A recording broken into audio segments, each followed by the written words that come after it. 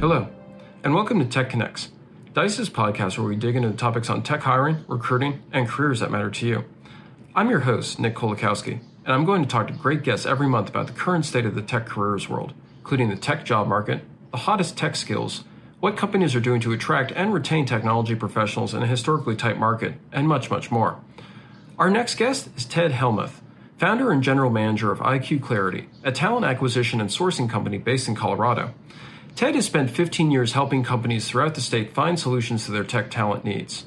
Prior to that, he was a talent acquisition consultant for Comcast NBC Universal.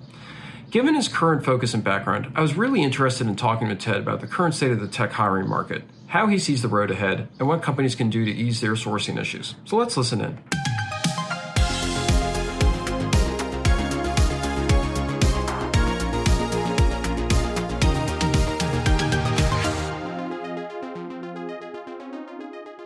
For a long time, we had the great resignation among workers in general, but also tech professionals, where companies are having problems sourcing and hiring tech professionals. Tech professionals are quitting because, they felt that there was tons of opportunities out there. They could get a higher salary over here. They could get better benefits over there. But lately, there's been data suggesting that that's easing, that employers are having a kind of an easier time finding the people that they need, that tech professionals are quitting less. And, you have this in this bucket over here, but then you also have tech unemployment is low. And there's also suggestions, especially among specialized professions, that demand is still high. So I was just curious about your opinion, kind of these contradictory signals and what that actually means in terms of employer demand and recruitment and all that good stuff. Yeah, it's a great point. And I think the last few years have been a wild ride, right? We went from the pandemic to this hiring surge, to now hearing about some layoffs that are going on. And I think what we're seeing is there's a lot of different macroeconomic factors that are at play here, right? You've got rising interest rates affecting the cost of capital. It's making it harder and harder for companies to secure funding. You've got the debt ceiling crisis that we've, sounds like we've narrowly averted it, but that was top of mind for some executives over the last few weeks. Still have some of these lingering effects from the pandemic that we really haven't resolved yet, right? You've got remote work, or is it hybrid, or are we fully on site? We're still working through some of those things. And again, those layoffs that you just keep seeing on your LinkedIn feed or reading about.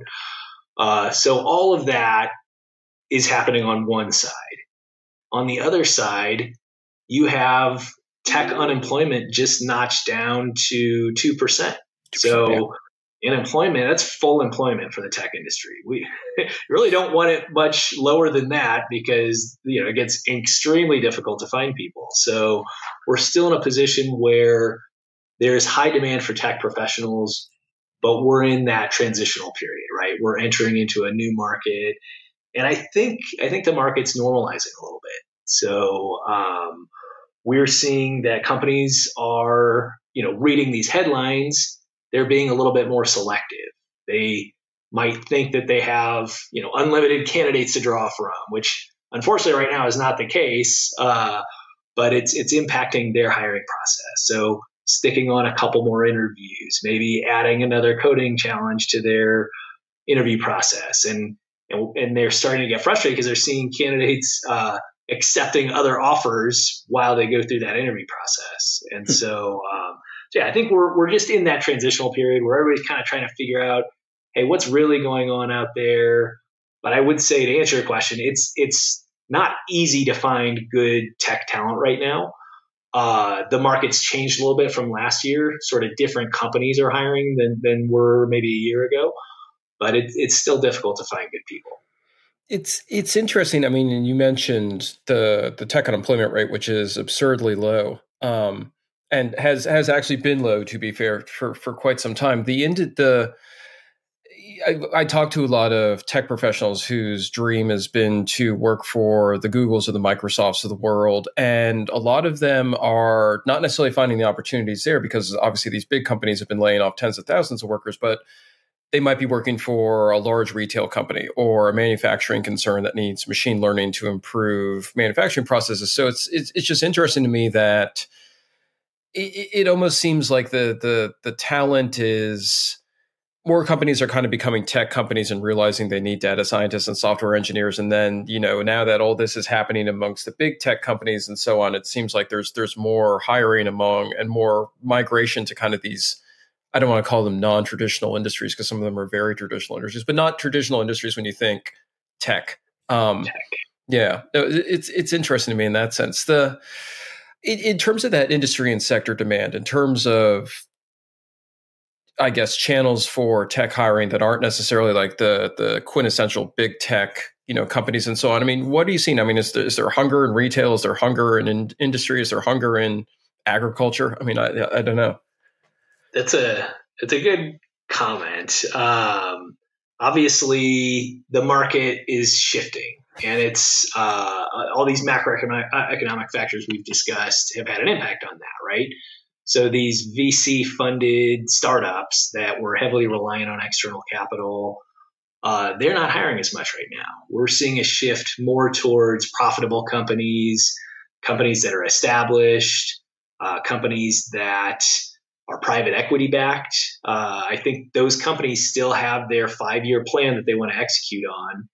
And whatever happens outside of, interest rates or debt ceiling, they're executing on that 5-year plan. And maybe for them, they have a couple more options to draw from in terms of, candidates that are out there, but they're still executing at a high level. So yeah, I think what we're seeing is just that shift towards different industries, different sectors, and those who are starting to realize the benefits that AI and some of these advanced technologies can offer them.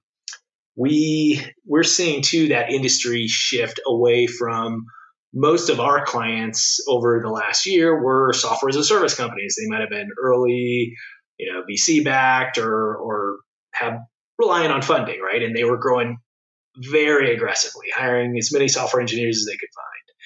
That has shifted now. And the main industries that we're seeing hiring right now, and this is not an exclusive list, but we're seeing an uptick in demand in healthcare organizations, which, traditionally healthcare has been a little behind the 8 ball in terms of, their technological advancements. So they're starting to pick up on what AI can do for them in terms of even just surgical devices, right? There's a lot of artificial intelligence that goes into what even surgeons can do. So entertainment, which is interesting, I think as the market shifts, I don't know, people are kind of getting back out there. The pandemic, is theoretically, hopefully sort of behind us. I know COVID is still out there, but all the regulation restrictions are starting to come down, and if people want to get out of the house and go do fun things. So we're seeing entertainment sector pick up, and that includes gaming. So that sector is doing quite well right now. Manufacturing, which, a year ago, if you'd asked, hey, are any of your clients manufacturing, I would have said, no, that's just not something that's hiring tech right now. In this moment, I think when everyone's trying to do more with less, manufacturing's starting to see that there are areas where technology, AI can create efficiencies for them, and they're starting to invest heavily. So, and then insurance and just kind of business services, right? Those are areas that as the market shifts, they start to pick up and realize what they could be doing to improve their operations a little bit.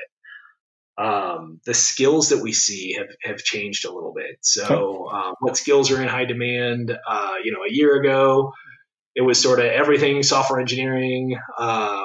And we're seeing a little bit of a shift towards there's software engineering is still in very, very high demand, but our number of recs for data analytics, data science and machine learning, those are all starting to pick up. And I think, that's just, again, as companies look to be more efficient, they're going to adopt whatever technologies can facilitate that.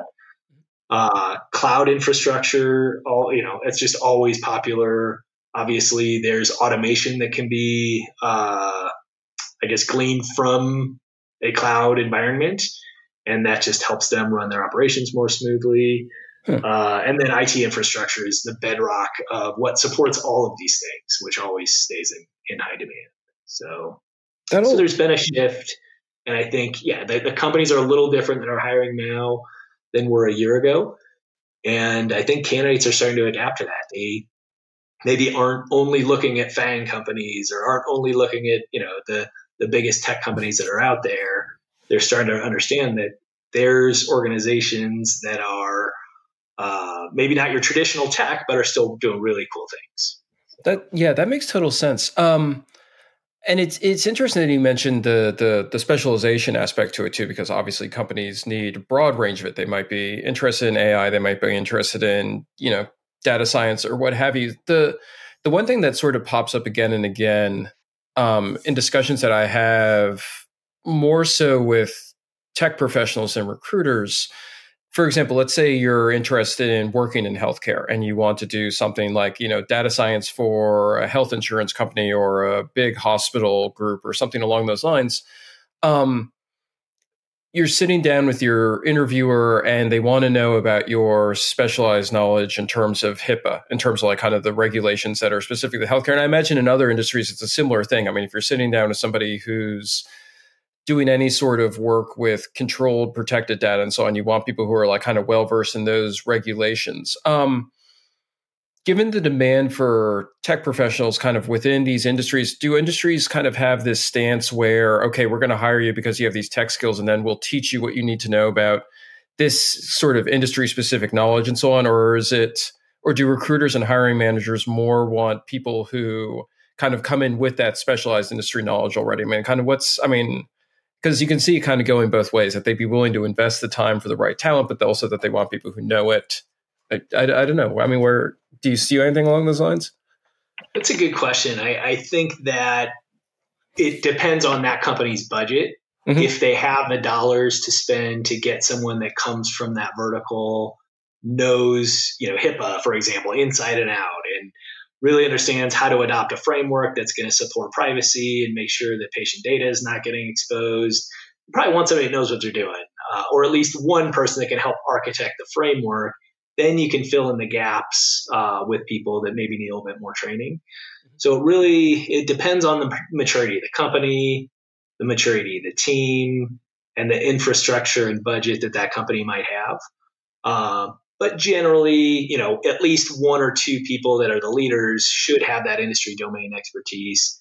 And then if you have analysts and other candidates that, might have the right technical skills but need to learn the industry domain, you can fill in the gaps with those individuals. So it's a little bit of both. And it really depends on the company and the team.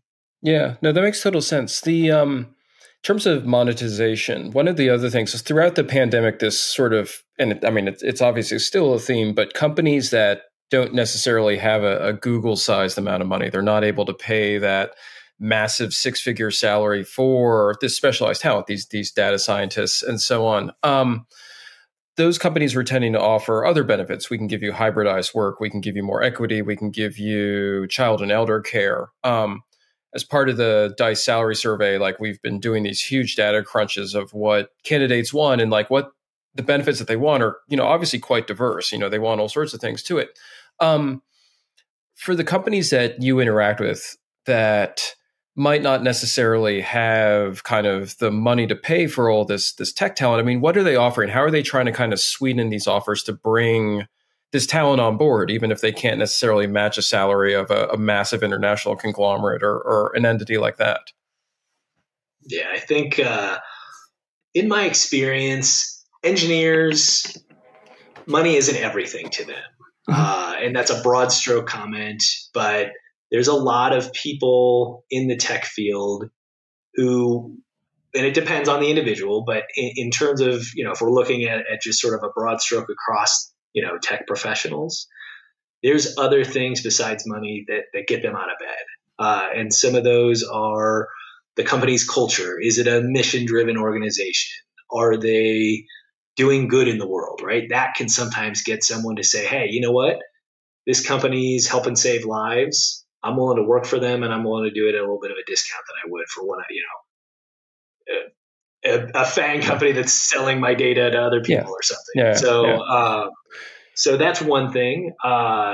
Flexibility, right? Some of these larger companies are trying to pull people back into the office. And, I know myself for the last 3 years, we've gotten used to working from home and having a little bit of a flexible schedule. And there are individuals out there who will take a discount to have that flexibility. So that's another, arrow in the quiver that companies can use. I've seen that just the type of work that person's going to be doing. So if you're at and I keep saying FANG, if you're at one of the larger tech companies out there, and you get hired on a team, you might be, if you're a software engineer, working on, the one button that, millions of people use every day, but that button better be working as well as possible. And really, at the end of the day, are you feeling fulfilled and that you've had an impact if you're working on that one small thing? Whereas you join a smaller company that is building a new product and you're going to be involved in the conception, the design, the development, the implementation. So really impact, I guess, is what I'm getting at. If you can sell the impact of that role to a potential candidate, they might be willing to say, hey, I'm really excited about it. That sounds like a fun project. I want to work on it. I'm willing to work, at a little bit lower pay to even get that experience, but also to have that impact on the product, on the company, on the mission. So those are some things people can use. Learning, right? Are they going to learn a new skill? Can you learn a new programming or scripting language? Can you learn a new cloud platform? Can you get into machine learning or data science, right? Is this company going to allow for a little bit of learning? And if so, again, candidates are sometimes willing to take a little bit lower salary to get into the right type of environment that they're looking for, the right type of company. Training always popped up as like one of the most requested benefits among tech pros that we saw. That you could offer all sorts of other things like the free snacks and like et cetera, and like that was nothing compared to the ability of a company offering to pay for certifications or something like that. It definitely seems like a lot of tech pros are really interested in that upskilling ability. You brought up a really good point just now about kind of culture and cultural fit. And it seems to be like such a tricky thing. During the dance of the interview process between recruiter and hiring manager and candidate and so on, everybody's trying to figure out kind of, will I fit in here culturally? Will I mesh with this team? Do I like the mission? Like you were saying, do I want to work for a company that's selling data versus kind of, helping to actually improve the world? And it makes me think, it's such a tricky subjective thing. What does it take to kind of ensure that cultural fit? How do both sides evaluate that this is actually what I want to be doing? This is the people that I want to be doing it with. It's yeah. It is a very tricky thing. And I think the root of why it's tricky is obviously culture is not something you can point to and say, hey, that's my culture right there. It's not easily defined. And there was, I think this all sort of came to light during the pandemic that, culture is not a ping pong table. It's not a kegerator. It's not, that has nothing. It might help promote team collaboration. It doesn't define your culture. So a lot of organizations kind of did this reflective exercise where they said, okay, well, first of all, what is culture, right? First, you have to define what culture actually is. And then once you've defined it, you want to promote it, and you want to make sure that every single person, particularly leaders of the organization, can answer, hey, what's your company culture like? They can answer that question. Once you know what the company culture is, then you can build a series of screening questions and interview techniques to ensure that the most important thing is alignment, right? So the candidate's value system and the company's culture, if those are aligned, then that's a great fit long term. If there's a misalignment there, that's when you get rocky kind of issues that pop up down the road. And so again, if you can define your culture, which most companies look at it as a shared goals, values, attitudes, beliefs among the organization. And it's one thing to just say like, hey, that's our culture. We share all these different values. But really it takes that continuous promotion of the culture throughout the organization from the top down so that then you design those interview questions, those interview techniques to uncover. And it's not just saying like, hey, what are your values? That's not it's not necessarily going to say, okay, oh, well, he checked this list, she checked this list, that list. That's not necessarily going to get you a good fit. It's uncovering the why behind those. Okay, well, why did you say that? Tell me a little bit more about that. And then you start to get a feeling for that particular candidate. They can share specific examples of why their value system is what it is and how well it does align with your organization. So I think that's the root of it, is define your culture, promote your culture, and then in your interviews, screen for culture. And if you can adopt almost that framework, you're going to have much better alignment down the road, better job satisfaction, better retention, all the things that companies right now really need to be careful and pay good attention to. Retention's such a huge issue right now. I mean, there's people I've been talking to in terms, and we're talking about this before in terms of the Great Resignation and people kind of quitting and so on. Do you think that there's a lot of lip service made towards companies doing a lot to promote retention and so on? I mean, do you think a lot of them are actually following through? Do you think that they're improving on that front in general in terms of like listening and creating these feedback loops between candidates and then ensuring that it's a mutually beneficial thing? Yeah, that's a great question. I think, again, it depends on the organization. Sometimes companies, until they feel the pain of, a few key people resigning, they just kind of, let's keep going, execute, and so once they feel the pain, then I think, yes, it comes front and center. And okay, we're implementing these programs. We're going to have our surveys every quarter and make sure there's engagement. So I think it depends on the organization. There's a lot that have done a really good job, particularly throughout the pandemic, is as the more remote people get, the less connected they might feel. And if you continually bring people together, gather feedback, and act on that feedback, not just look at a report and say, oh, this survey wasn't that great. Let's think about some stuff down the road and we'll improve. But it's those that take action on the feedback they get and then continue to adapt and continue to get better. They have really good tenure and retention. It's those who maybe let some of those things fall by the wayside that, they struggle, particularly as the market stays hot for technology professionals. People have options. They have other opportunities. It's very easy to flip on, their resume on Dice or open to opportunities and start to get calls from other recruiters. So. Yeah. Given these pressures to hire and to retain, so on, the companies are feeling, I've been having some conversations with recruiters where, and it seems to fall into two camps. There are the recruiters who are really interested in automation and AI tools and what that can do for them in terms of winnowing down to a few candidates. And then there's the recruiters on the other side of the equation are a little leery of what AI can potentially do or not do for them. They're a little concerned it's not going to be all that it's hyped up to be. But how do you see that evolving? Because, I mean, on one hand, time saver, but on the other hand, potential for error and mistakes and not great candidates. I mean, it's just, what's your take on it? I love data. I've always been a fan of what can be done with data when done the right way. And I think the applications for AI are limitless, right? There's already this sort of renaissance going on with ChatGPT and all the other new tools that are out there that you can see without, paying a ton of money, how impactful those are.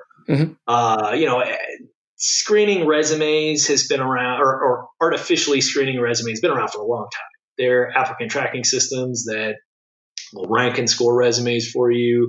Dice.com has some great tools that allow us as employers to filter and screen resumes. And those tools keep getting better and better. And so the human element behind those tools is critical. So the tools can be a time saver. They can take 1,000 resumes and give you the top 30 that really do meet the qualifications that you're looking for. Yes, there may be some margin for error within those 30 that, some might be a little better fit than others. And that's where the human comes in and looks at the experience and looks at the types of companies they've looked for and uses their human experience and their human intuition to say, hey, out of these 30, I like these 10 the best. Let's set some screening calls up with those. Mm-hmm. So yes, automation saves time. It generates efficiency, but the human behind those tools is the most impactful, the most important part of the equation. And that also reduces the margin for error, because one of those 1,000 that got filtered out maybe could have been a good candidate, but they got weeded out because of some algorithm or some glitch in the algorithm. So having a human behind the scenes, just double check things a little bit is important. But I absolutely think that, AI is going to continue to evolve. It will continue to adapt the way the recruiting industry operates, and it will hopefully continue to add efficiency to our jobs. And at the end of the day, we'll all get better at at what we do every day and just generate more efficiency. But there'll always be the bias that you have to be careful about. There'll always be, human intuition behind the scenes helping to make sure the margin for error stays as low as possible. Yeah. I mean, it's obviously very early days for this, so it's going to be really interesting to see where it evolves. And I mean, it seems like people are talking about it at least, which is always a good sign. People aren't just sort of like plunging in and causing nightmares left and right in terms of sourcing and recruiting. Cool. Yeah. Well, thank you. We're seeing both sides. Sorry? I've seen candidates who have put keywords on their resume and like put them in a font that you can't see them, but the keywords show up just so that the resume, gets. So there's ways, to maliciously use AI or sort of get around it. Interesting. You have to be careful. You have to be careful for malice on both sides. Yeah. The candidate and the employer. So. That's really fascinating in terms of, I mean, in other aspects of coding and programming and so on, you see people do tricks like that. But I mean, that's the first time I've heard it being done in this specific context, which is really, wow, that's fascinating. I'll have to, okay. I'll dig into that one because that's sort of like pinged my story idea immediately. Absolutely. Cool. Thank you so much. I appreciate the time. And that's it, folks. It's been a confusing time for tech hiring at the moment, which is why it was so fascinating to talk to Ted about what he's seeing. Here are some brief takeaways from our chat. First, the tech industry experienced a hiring surge during the pandemic. Now there are a lot of new macroeconomic factors in play, which are causing some companies to cut back on tech hiring, even as others try to grab all the talent they can. But the net result is that it's still a challenging hiring environment for companies, and they'll still need to fight to secure the best tech professionals. Second, numerous industries are interested in hiring lots of tech talent, including healthcare, entertainment, and manufacturing. Many organizations in these industries are increasingly curious about cutting-edge tech, such as machine learning and artificial intelligence. If you're a tech professional with specialized skills, don't be afraid to cast a wide net. You could find some interesting opportunities in a whole new industry. For recruiters and hiring managers, landing talent is more than just offering high salaries. You'll need to convince tech professionals that they'll find the right mix of benefits, perks, and purpose at your company. Third, culture is extremely important when it comes to convincing tech candidates to join your company. It's also a really difficult thing to get right. Companies need to define their culture, then figure out the best way to promote it via the channels available to them. If you can show a tech candidate that your company culture aligns with their own values, you'll have a higher chance of hiring them. We covered a lot of other topics during this episode, of course, so give it a re-listen if there was anything you missed. We'll see you next time, and remember, Dice is your best resource to find the tech talent you need to fill your open roles, and for technology professionals, the best place to grow your tech career.